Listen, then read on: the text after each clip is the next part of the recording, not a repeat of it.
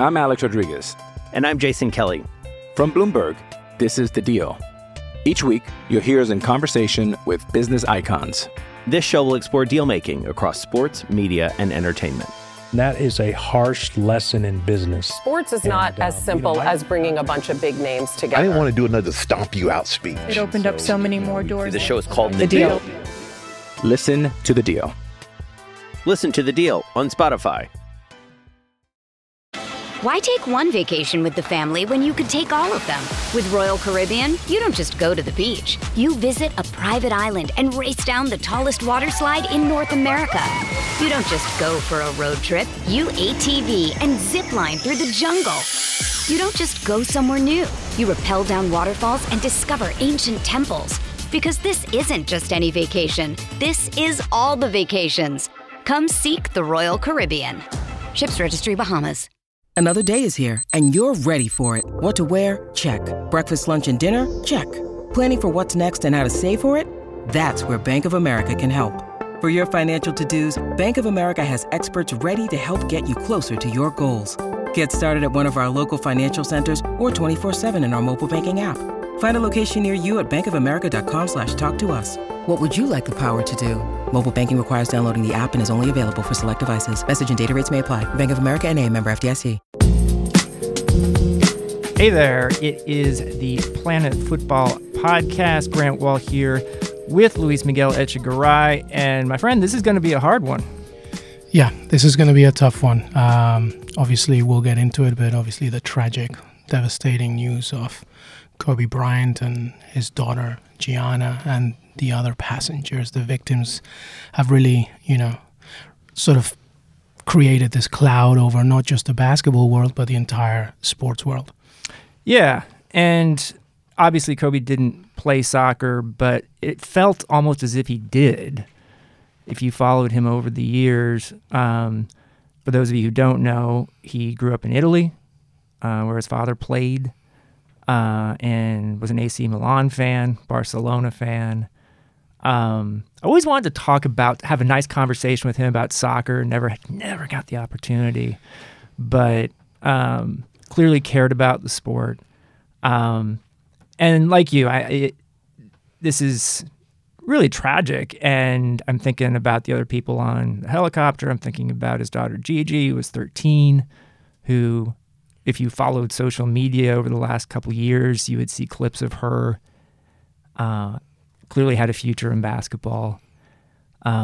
Just 2 weeks ago, actually, Kobe was part of the MLS Media Day. And I was out there in LA, and he was really patient, did a lot of interviews, one-on-one interviews with different people. You could see the respect he had from players, from everyone there. And so right now, today, is the day after this happened, the whole thing seems really surreal, just waking up this morning and processing that this really happened. Yeah, I echo everything that you've said. It's really bizarre, surreal, tragic. As you mentioned, we can't forget the other victims, of course.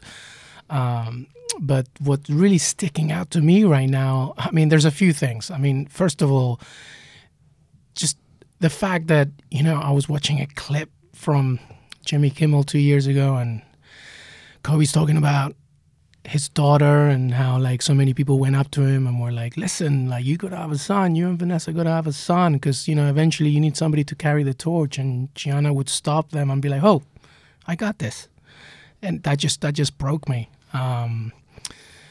Personally, this is also affecting me a little bit because he dies at 41 years old, which is when my mother died. And just it comes back about, how people just go and leave us so young. And so many messages are across the digital and social media landscape are not just about, obviously, the tragedy, but it's about life is so precious. And it doesn't matter. And I think that the reason why it's affecting us so much is because, one, he was an iconic public figure and, somebody larger than life. And like you said, even as a soccer fan, you felt that he was connected to us as well. So when something like this happens, it affects you so much and you don't know how to react. But to me, it's about also understanding that it doesn't matter who you are or what your plans are. Life can be taken away from you just like that. And sometimes you just, I just hugged and kissed my wife. I even messaged my family in Peru. And it's just, it gives you so many connections. But just back to the tragedy, you're looking at all these posts and news reports and comments all the way from us, Sports Illustrated, to ESPN and NBA TV and podcasts and messages, and everybody obviously feels this energy. His high school in Philadelphia, there's flowers outside at Staples Center, of course. I read also that the town in Italy where he grew up as well is feeling this. And from a soccer perspective, this is also enormous. As you mentioned, he moved to Italy when his father was playing basketball, and AC Milan became his first love. And then Barcelona eventually. Our editor, our head producer, Avi Creditor, wrote a great sort of story to encapsulate his love with soccer. One of them was he was obviously in love with Barcelona and the team. Many stories about it came out. And one of them was he was very close with Ronaldinho.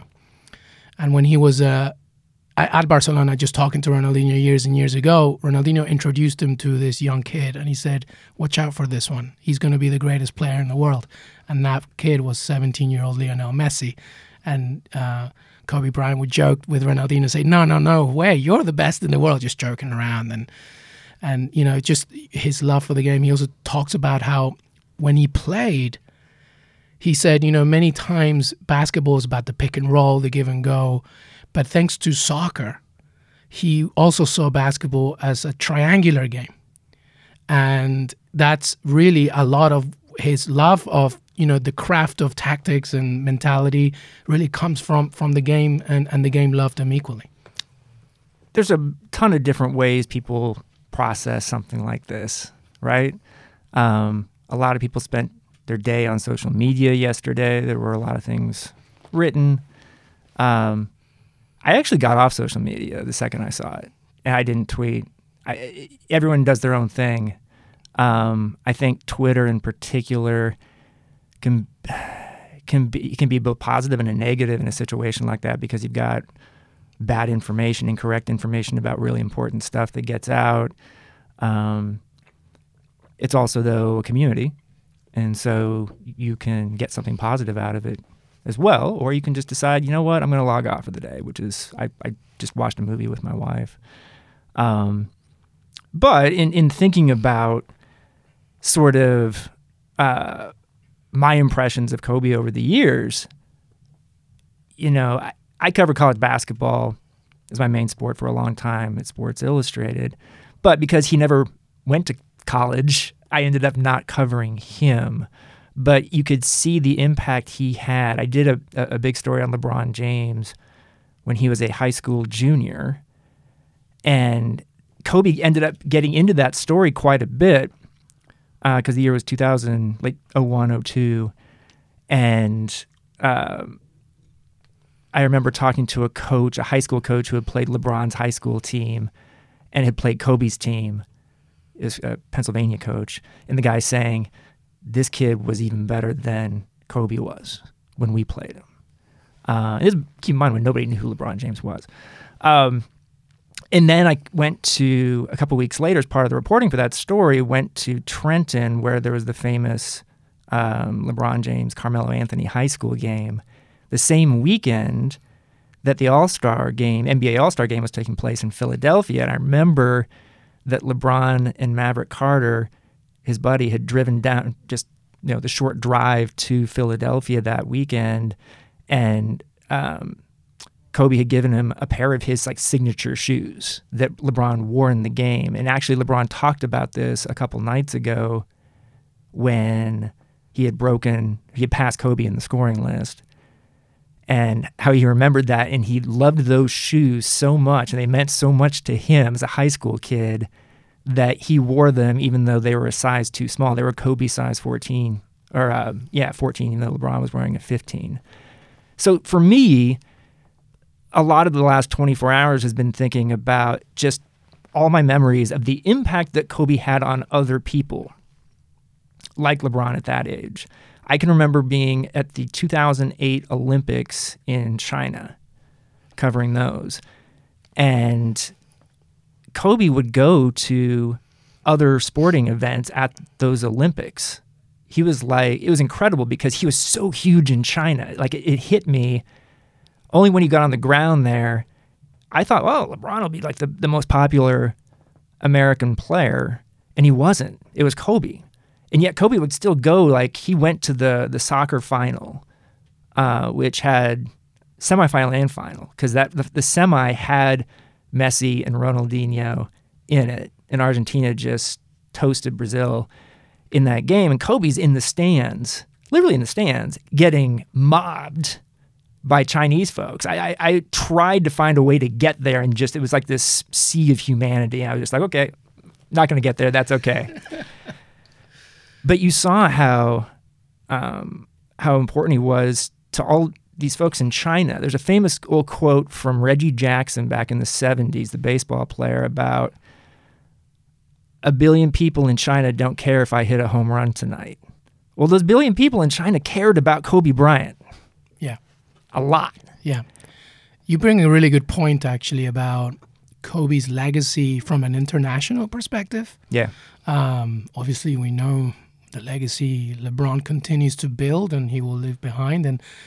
But it's such a good point. I mean, I remember just growing up in England after leaving Peru, and the NBA was obviously had already a brand within itself because of Michael Jordan and stuff, but it's so true. Kobe had such an international sort of star, sort of proverbial star that just kept going across every type of nation or culture. It didn't matter. I think part of it was because he was the yin to Shaquille O'Neal's yang. He was very graceful in terms of his game, but also he was so marketable, and he knew how to speak. I mean, it's not a coincidence that he also won an Oscar, for writing Dear Basketball, and being part of that movie, that animated movie that he won an Oscar for. So, but there was such an international, iconic sort of brand to him that everybody, and obviously China being such a big basketball market, just knew him so well. I mean, personally, another aspect of all this is like I lived in LA for a few years, obviously, when I was an actor and everything, and something that really hit with me was his relationship with the Latino community, with the Los Angeles Latino community.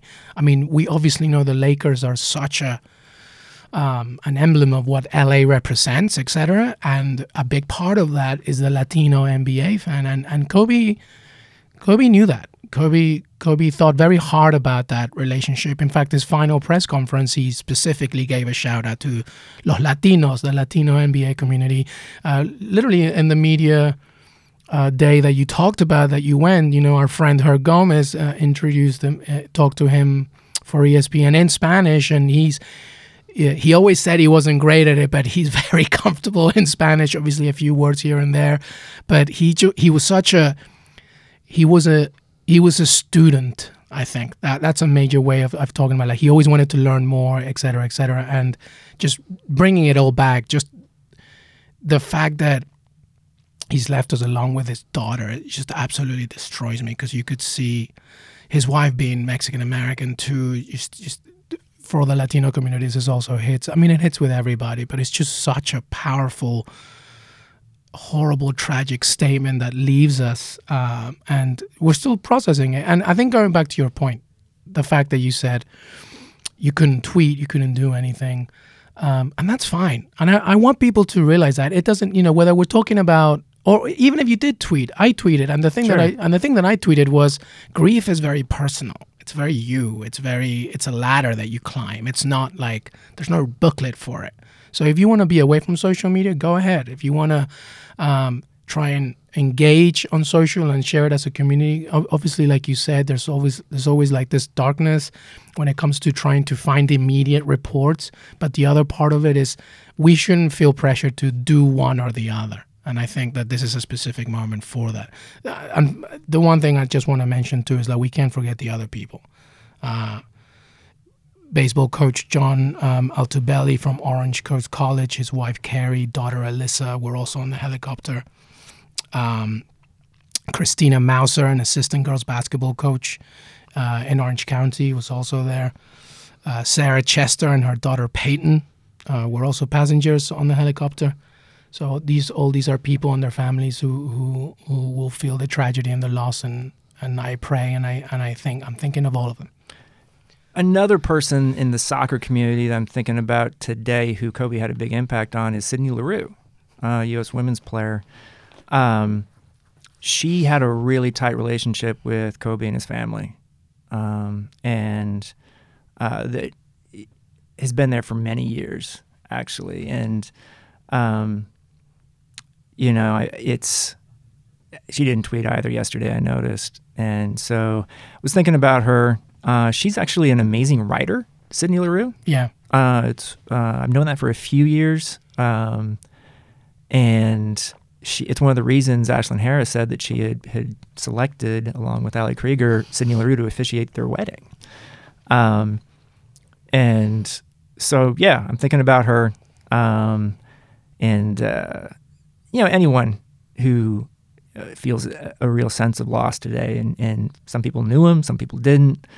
It would be difficult. I haven't had to write anything. I don't cover basketball necessarily, but it would be difficult to write something about Kobe. There's been some good things out there, including on Sports Illustrated's website. I suggest everyone check it out, from Michael Rosenberg, Rowan Nicarni, Chris Ballard, others. And the hardest part, I think, if you were to write something, would be there's so much shock, right? And yet part of his story, and this is also an obituary, is including what happened in Colorado and the rape case, that the criminal charges were dropped, the civil charges ended up in a settlement, payment. And for some people that doesn't matter. For some people that matters a heck of a lot, And so, if you're writing an obituary and looking at someone's life, that's going to get addressed, I think. And I think Charlie Pierce, actually, for GQ, might have addressed it in the most appropriate way, in my opinion, which is you can't erase that. Absolutely not. You can't. To erase it is to erase everything about Kobe. It's not just the idealistic images that we want to see. It's everything. It's everything. And that's part of what he leaves behind too. Pretty hard to do a graceful transition here. Is there anything else you want to add on Kobe? No, I mean, I think we could obviously go the entire podcast with this, but, life must move on and we must move on. But the only last thing I will say is this is, my condolences and my deepest thoughts to those who survive the victims. And I pray that, peace will find them, in the future. Thank you for doing that. My thoughts exactly. Let's talk a little bit about the weekend. Other than that, there were soccer games. In England, it was an FA Cup weekend. And so if I'm being perfectly honest here, Luis Miguel, it's kind of a lost weekend for England, for me. I don't pay as much. I'm aware of what happened, and we'll talk about it here in a little bit with the FA Cup. But basically, I think it's a weekend where, in this country at least, the German Bundesliga and La Liga in Spain and the Italian League have an opportunity to take precedence in a way that they maybe don't typically on a weekend. Oh, absolutely. I mean, if you're living in England, when I used to live in England, even then it loses a little bit, unless obviously you are a loyal supporter, fan of the lower division clubs. It's a big opportunity for you to represent the club and see what you can do against the bigger teams. But, if you want to be completely honest, it's never going to live up to the hype and the energy that you're used to when you see a full league fixture list, match list, just like the Premier League. So I agree. The focus, obviously, there were some highlights, I guess. Manchester United, playing in a horrible pitch in Tranmere, right? And then obviously Liverpool tying with Shrewsbury, and Jurgen Klopp saying obviously they're not going to, focus on their main players again, which was going to probably happen during the winter break. But to be honest, the focus really is the Bundesliga, La Liga. They're the ones that really take advantage. Yeah, so let's go to the continent. And I want to lead with the man I call the Paul Bunyan of world soccer. Great piece, by the way. Thank if you guys haven't read it, please read it. Erling Haaland, 6'4", 19 years old, very large Norwegian who runs like he's much smaller and has feet like he's much smaller. Scored 2 more goals for Dortmund, coming off the bench yet again. I'm really hoping he can earn a starting spot at some point. 5 goals now for Dortmund in like 61 minutes of play. I think it's 57. Is it that? Okay. But, let's not cut straws here. It's basically in an hour's time. We've talked about how unbelievable this player is. I mean, forget his size, forget his ability to also play like he's smaller and his just, cunning sort of talents to just get inside the box, hit outside of his movement. He's 19. He's 19. It's crazy. Yeah. I mean, to see him and fellow 19-year-old Jadon Sancho scoring in this game as well. And, beautiful goal from Jadon Sancho this week. And 17-year-old Gio Reyna, the American, gets on again. Dortmund's just a really fun team to follow. And it's, sometimes we hear, Dortmund only has these guys for a couple years and they sell them. And sometimes people use that as an argument as to why not to watch this or be a fan of this team. For me, it makes them more alluring. They've got the best young players in the world. And we're seeing these stars emerge. And it's not just 1 or 2. It's like literally they have so many of these guys who've come through. And there's a reason Haaland chose Dortmund. Absolutely. And we've talked about it because development. And it's a larger imagery to MLS. Like it's a developing league that allows certain talent, young talent, see them at a certain, window in their career. And I'm with you. It's a great league to keep watching. And the way they market it, by the way, it's fantastic. Well, and now this is the league in Europe with a title race that's pretty fun to watch. Now, you can argue that Juve is only up by 3 points in Italy on Inter. But in Germany, you really do at this point have 4 teams that seem like they could win this thing. Yeah, let's just recap what happened this weekend. Dortmund destroyed FC Köln 5-1, but also Leipzig lost to Eintracht Frankfurt 2-0. Bayern Munich saw what Dortmund did on Friday and did one better by also scoring 5 goals against Schalke without conceding a goal. So when you look at the standings right now, you now still have Leipzig on top by just 1 point. Bayern Munich, 39 points, one behind Leipzig's 40. Then Gladbach on 38, Dortmund on 36, Bayer Leverkusen on 34, Schalke on 33, Hoffenheim 7th with 30, and so on. And so it's so tight. It's crazy. Yeah. And that Bayern was the Bayern that when they are at their best, they're the best team in the league. They've obviously won 7 straight titles there. This year, they haven't always been at that level, and so that's why they've changed coaches. That's why they're not in first place. But if you had to pick one team to win this thing, it's Bayern. Yeah. Isn't it? Yeah, I think so. And I think this is an argument for the long winter break during the holiday season. You could see that they pressed the reset button, and they looked fresh, and they looked ready. And it says a lot for both Bayern Munich, but also the league in itself, the league race in itself. Well, and also too, if you're a fan of Yanks abroad, Americans playing, you've got young Americans playing for the top teams in the Bundesliga. Tyler Adams started. Josh Sargent for Leipzig. Werder, not necessarily at the top of the league, but he started. Did start, though. Had a rough game, unfortunately. He started, Grant. If you're an American fan, you're happy about that. Weston McKennie is getting back healthy for Schalke. Gio Reyna is somebody you want to keep an eye on with Dortmund. I kind of wish that the Bundesliga wasn't a lame duck this year with Fox, because I think instead of putting these games on FS2, they would put some of them on Big Fox, which would be kind of a neat thing, especially for these young Americans, but I don't know if they're going to do that at this point. Yeah, I don't think so. And not forgetting Univision as well, too, then it has them in Spanish. So it's a lot of matches for in Germany from if you're a U.S. viewer. I'm Alex Rodriguez. And I'm Jason Kelly. From Bloomberg, this is The Deal. Each week, you'll hear us in conversation with business icons. This show will explore deal-making across sports, media, and entertainment. That is a harsh lesson in business. Sports is not as simple as bringing a bunch of big names together. I didn't want to do another stomp you out speech. It opened up so many more doors. The show is called The Deal. Listen to the deal. Listen to The Deal on Spotify. Why take one vacation with the family when you could take all of them? With Royal Caribbean, you don't just go to the beach. You visit a private island and race down the tallest water slide in North America. You don't just go for a road trip. You ATV and zip line through the jungle. You don't just go somewhere new. You rappel down waterfalls and discover ancient temples. Because this isn't just any vacation. This is all the vacations. Come seek the Royal Caribbean. Ships Registry, Bahamas.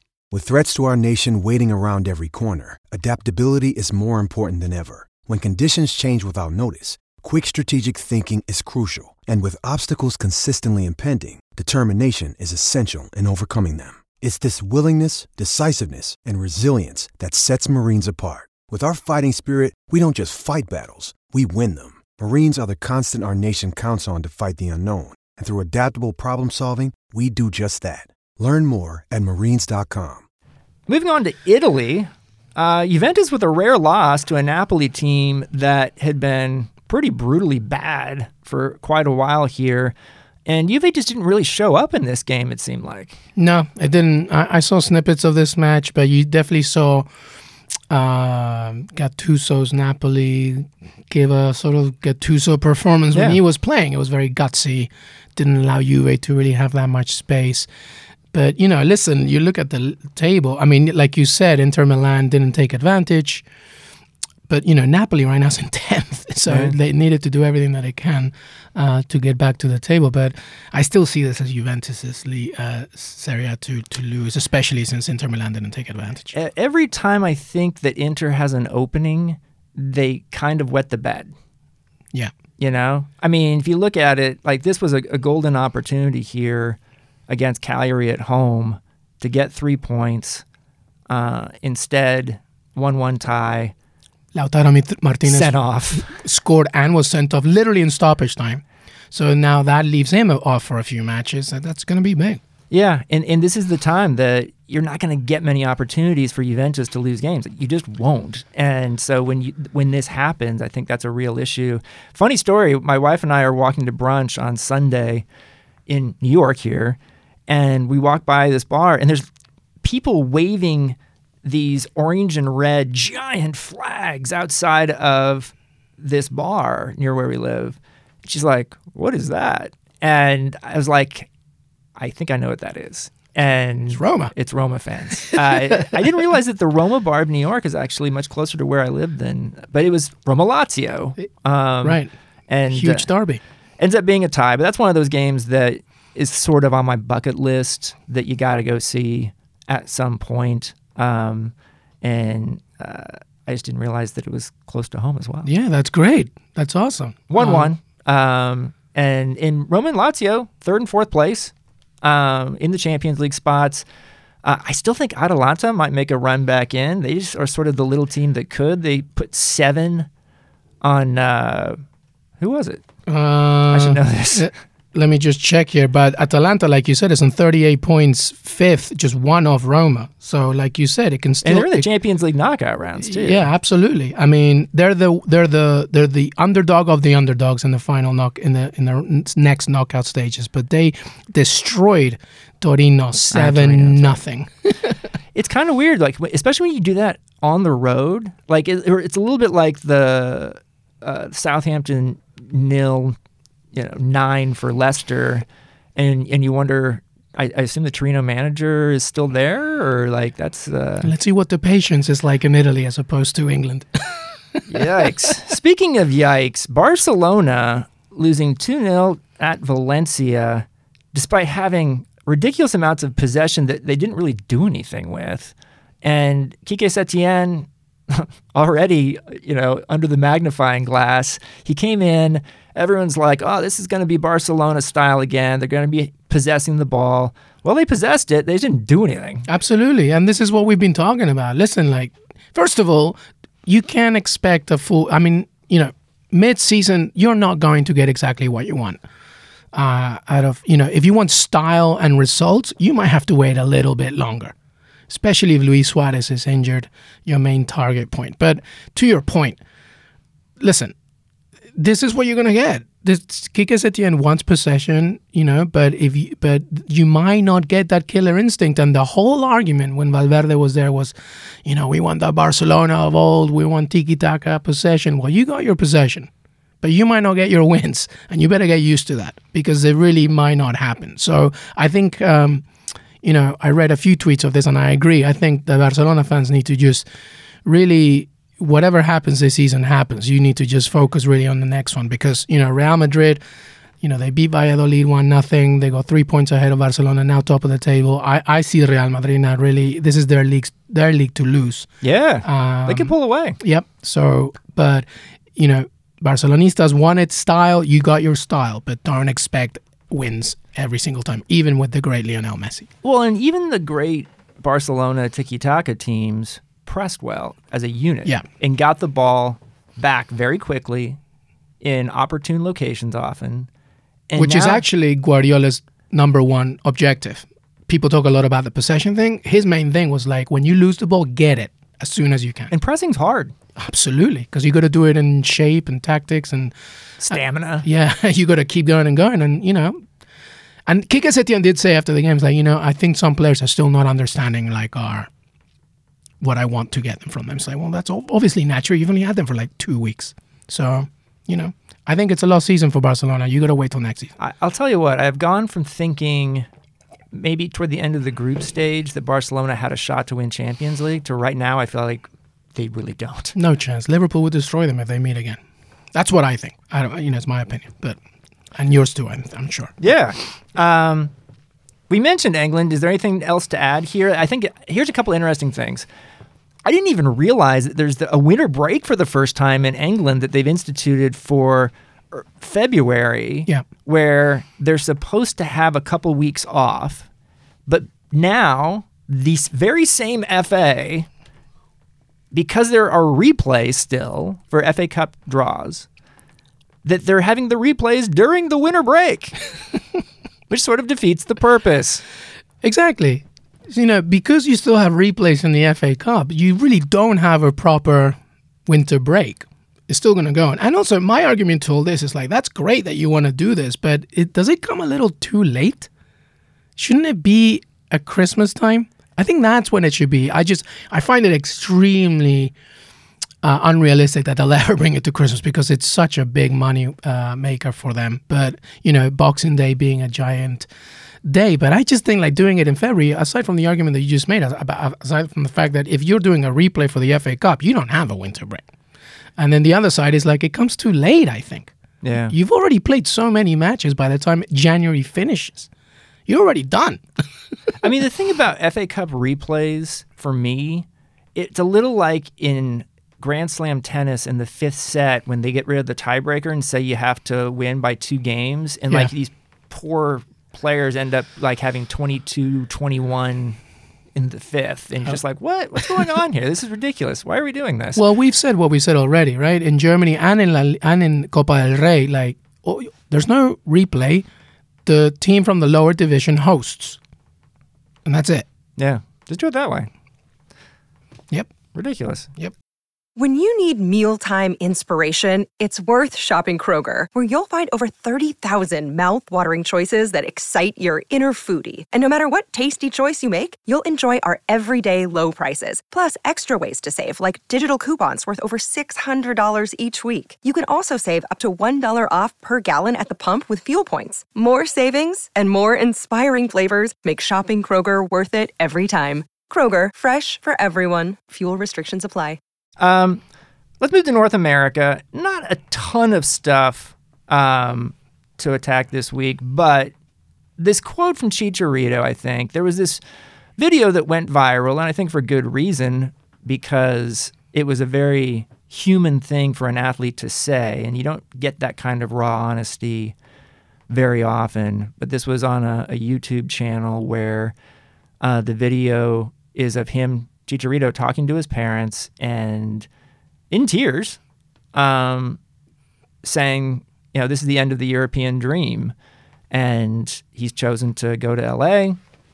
And it's a really heartfelt conversation with his parents, which is why it should stick out, in my opinion. For some people, many of whom I think have a bit of an agenda against MLS, it stuck out for a different reason, because he was saying that this was the beginning of his retirement. Now, here's a question for you as a Spanish speaker. Now, I speak Spanish too, but I'm not a native Spanish speaker. The word retirar, to retire, is that a little different in Spanish than it is in English? I just wanted to see if it's not, then okay. But it is in the context of this conversation. Okay. Because what he was saying was, and by the way, until I saw tweets about sort of minimizing MLS, I thought nothing of this video aside from the fact that here was an incredibly raw human video where a human being, I don't care how big you are, is talking to his dad and his parents and saying, I'm leaving Europe, which was our ultimate dream. I've been here for 10 years and going to North America.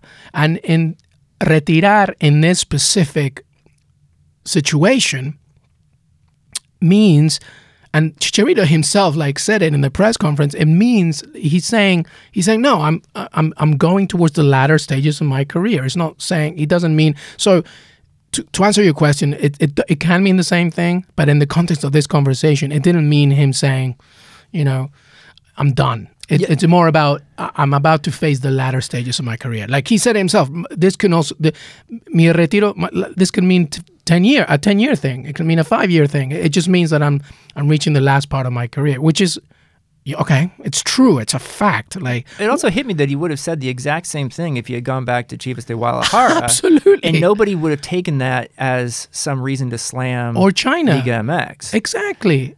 So people forget, that's frustrating. People forget one thing. And this is you said it, I said it, many people said it. When you are a non-European player, when you're a Latin American player, an African player, whatever,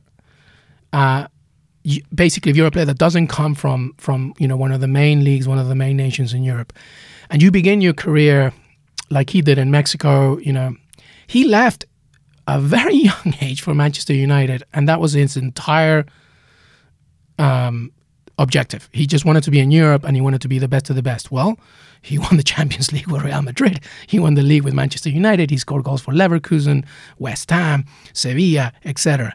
And after that much time, it must be so difficult for him to say goodbye to all of that. And after a decade, and then say, I'm going back to North America and I'm finally facing my final years as a player. That's what he meant. And anybody that minimizes MLS or prioritizes that theme as opposed to just him being a person facing his own mortality, so to speak, I'm just amazed. It's crazy. I want to ask you about the relationship between Chicharito and the Latino media, the Mexican media, the Spanish language media, because I get it that this is kind of a sensitive topic, and this is going to include some media people that you and I have a ton of respect for, but the relationship seems not great in many ways. And I look at some of the things that were said about Chicharito saying this. I look at some of the criticism he got for saying he comes back as a Mexican legend, which is true, by the way. He's Mexico's greatest all-time goal scorer. Why? And this is pretty mild compared to the stuff Zlatan would say last year. Exactly. And so what's going on there? What is it with the relationship? And I'm not saying it's this way with every member of the Mexican media, but we've noticed this a little bit, haven't we, over the last couple of years, even with Vela and the Mexican media.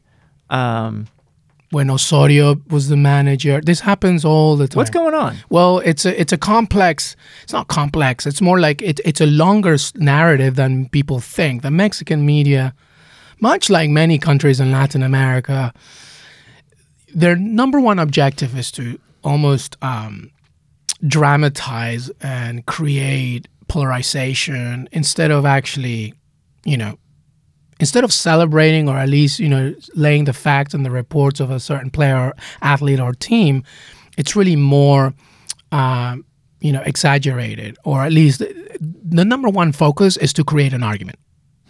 The number one focus is to create drama. I mean, British tabloid papers do the same. I've noticed some similarities with Mexican tabloids and British tabloids. Yeah. I mean, it's to create a dramatization, right? It's to sell. They need to sell. So you can't just say if you are in a newsroom or if you are in a show where you debate, games, like the Mexican version of whatever, what we do here or Match of the Day, whatever. You can't just have an almost civilized conversation about the player, etc. There needs to be some kind of dramatization. So everything needs to be bigger and more argumentative, etc. And Chicharito falls under that because he is the number one symbol for El Tri, and he always will be. I don't care how many more goals Raúl Jiménez will score. Chicharito is the symbol of Mexican male soccer. He just is, both from a branding perspective and everything that he has given. He's Mexico's greatest all-time scorer. So there's that. The other part, I think, there's a bitterness that Chicharito is coming to the U.S. As opposed to returning to Liga MX. Okay. I think that that's part of it as well. Liga MX doesn't, and I think he said it himself, and I agree. Liga MX doesn't want to admit that MLS is, it's not there. Liga MX is a better league. I want to clarify that. Liga MX is a better league than MLS. Okay? But MLS is creeping up. It still needs to win CONCACAF Champions League. A few times. Right? It needs to do that. But Liga MLS is growing and growing. And now that it has Alan Pulido, Carlos Vela was the main star last year. Chicharito is there now. There now seems to be this, I'm sure JJ Macías might maybe even, you never know. My point is, I think Liga MX, there's a bitterness to the fact that MLS is growing. And that might be part of it as well. But I think the overall thing, you saw it with Juan Carlos Osorio. He just got completely destroyed no matter what he did or how he did it. He got destroyed. When Mexico lost to Brazil at the World Cup, it was like, forget everything else that you've done before this. You are a failure. And that really is the rhetoric. And I think that, in my opinion. It is interesting. And Chicharito did 1 million interviews last week, a lot of one-on-one interviews, big press conference. With the media, at least with the American media. I don't know how many did. Maybe some with the Mexican media. I saw Fernando Schwartz got one with him. But it's interesting that a lot of times when I've covered the Mexican national team, when the players go through the post-game mix zone where you do interviews, they don't talk to the media there. My friend, you did a great chat with Carlos Vela. I talked to him just when he moved to LAFC alongside Diego Rossi, and I remember talking to the team to try and talk to him, and Carlos Vela, he told me Carlos Vela himself, he was like, I saw Luis Miguel Echegaray, and the first thing that he asked was like, is he Mexican? And as soon as he's no, he's Peruvian, grew up in England, okay, I'll talk to him. That is not a joke. That is not a lie. So that whatever you may think of what we're talking about, and whatever you may think of the Mexican media or the Mexican athlete, that relationship right now, and it's always been like this, sort of somewhat tainted. And they're not the only country. Argentina is just as aggressive a lot of times. We've already talked about England and the way they treat their players sometimes. So that exists everywhere. But the Mexican media, sometimes can just be way, way, way too argumentative for the sake of drama. Interesting. Speaking of LAFC, they started sort of the preseason. They already had a preseason game against Peñarol. Yeah, the Hemisphere. Did you see the Hemisphere? Did you? Actually, didn't see much about this game. Sorry. I didn't watch it. Carry me, Luis Miguel. Carry me. Grant, don't worry. It's not like I watched.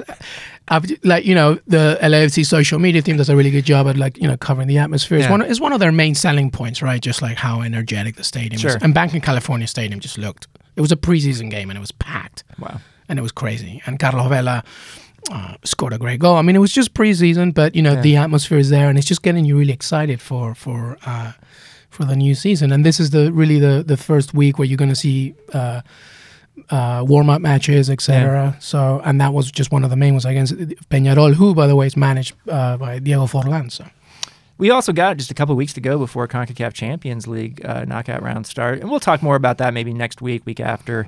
But it'll be good, to get some actual real games involving MLS teams going. I'm ready.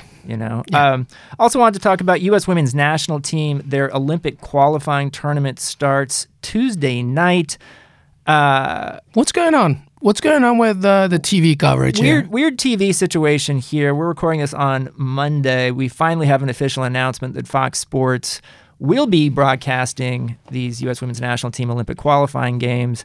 And for people out there who are asking the question, why did they wait until the day before the start of the tournament to actually get a broadcaster in the U.S.? Very good question. It's crazy. It is crazy. And here's CONCACAF's perspective, which I will share, and then I will explain my opinion. CONCACAF's perspective was that it's in our interest to try and sell this women's qualifying tournament as part of a package of rights involving other CONCACAF properties like the Gold Cup, CONCACAF Champions League, things like that, men's Olympic qualifying, as a package so we can make sure that those other properties get on TV as well. And but you really should have gotten this taken care of before now, because I think you're going to have fewer people watch these games now of the U.S. Women's Olympic qualifying tournament. Now, keep in mind, too, U.S. is playing Haiti, and so this could be another 13-0 game. Right. And so every group stage game could be that way. I mean, I've covered this tournament in the past. And so the only game that really matters is the semifinal, because that's the game you have to win to qualify for the Olympics. And who knows who that'll be against. And if it's against like a Mexico or something, it won't be 13-0. But this should be an easy qualification for the U.S. However, this team, every one of their games now is broadcast in the U.S., whether it's by rights holders like Fox or ESPN or Univision. And so it is a little weird, and you get the feeling that women's soccer is being disrespected. Again, these are the world champions, and it looked like we might have a situation where CONCACAF was having to put the broadcast on their own website just so that it could be watched, and that's not great. Yeah, I mean, when you just explained CONCACAF's sort of excuse or description, reason, etc., that's all very well. To me, it's about the timing. Like, why did it take so long? I understand you want to sell it as a package, but like you mentioned, we're talking about the World Cup champions. Well, Fox could have spent the last 2 months promoting this tournament, and now they'll have a day. It's insane. And then people will complain that the ratings are low or that there's not many people at the games. And, right. In terms of like what to look for from the U.S. here, remember, Alex Morgan is out. She's pregnant.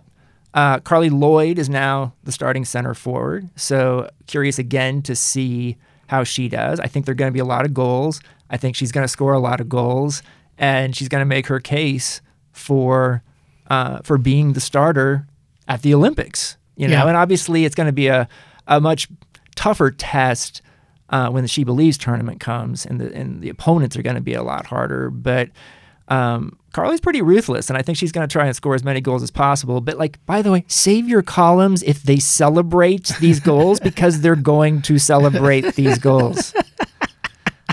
The two things that I'm watching out for is I'm thinking more about how, as we see them more, how is Andonovsky's style different to Joe Ellis? Right.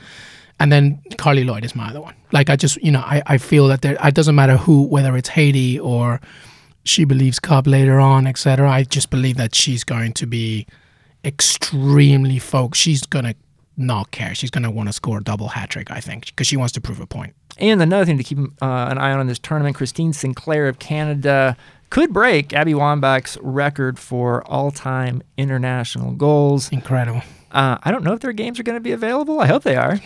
Well, go on the website. We can tell you about it. I know. We'll report it. Is that it?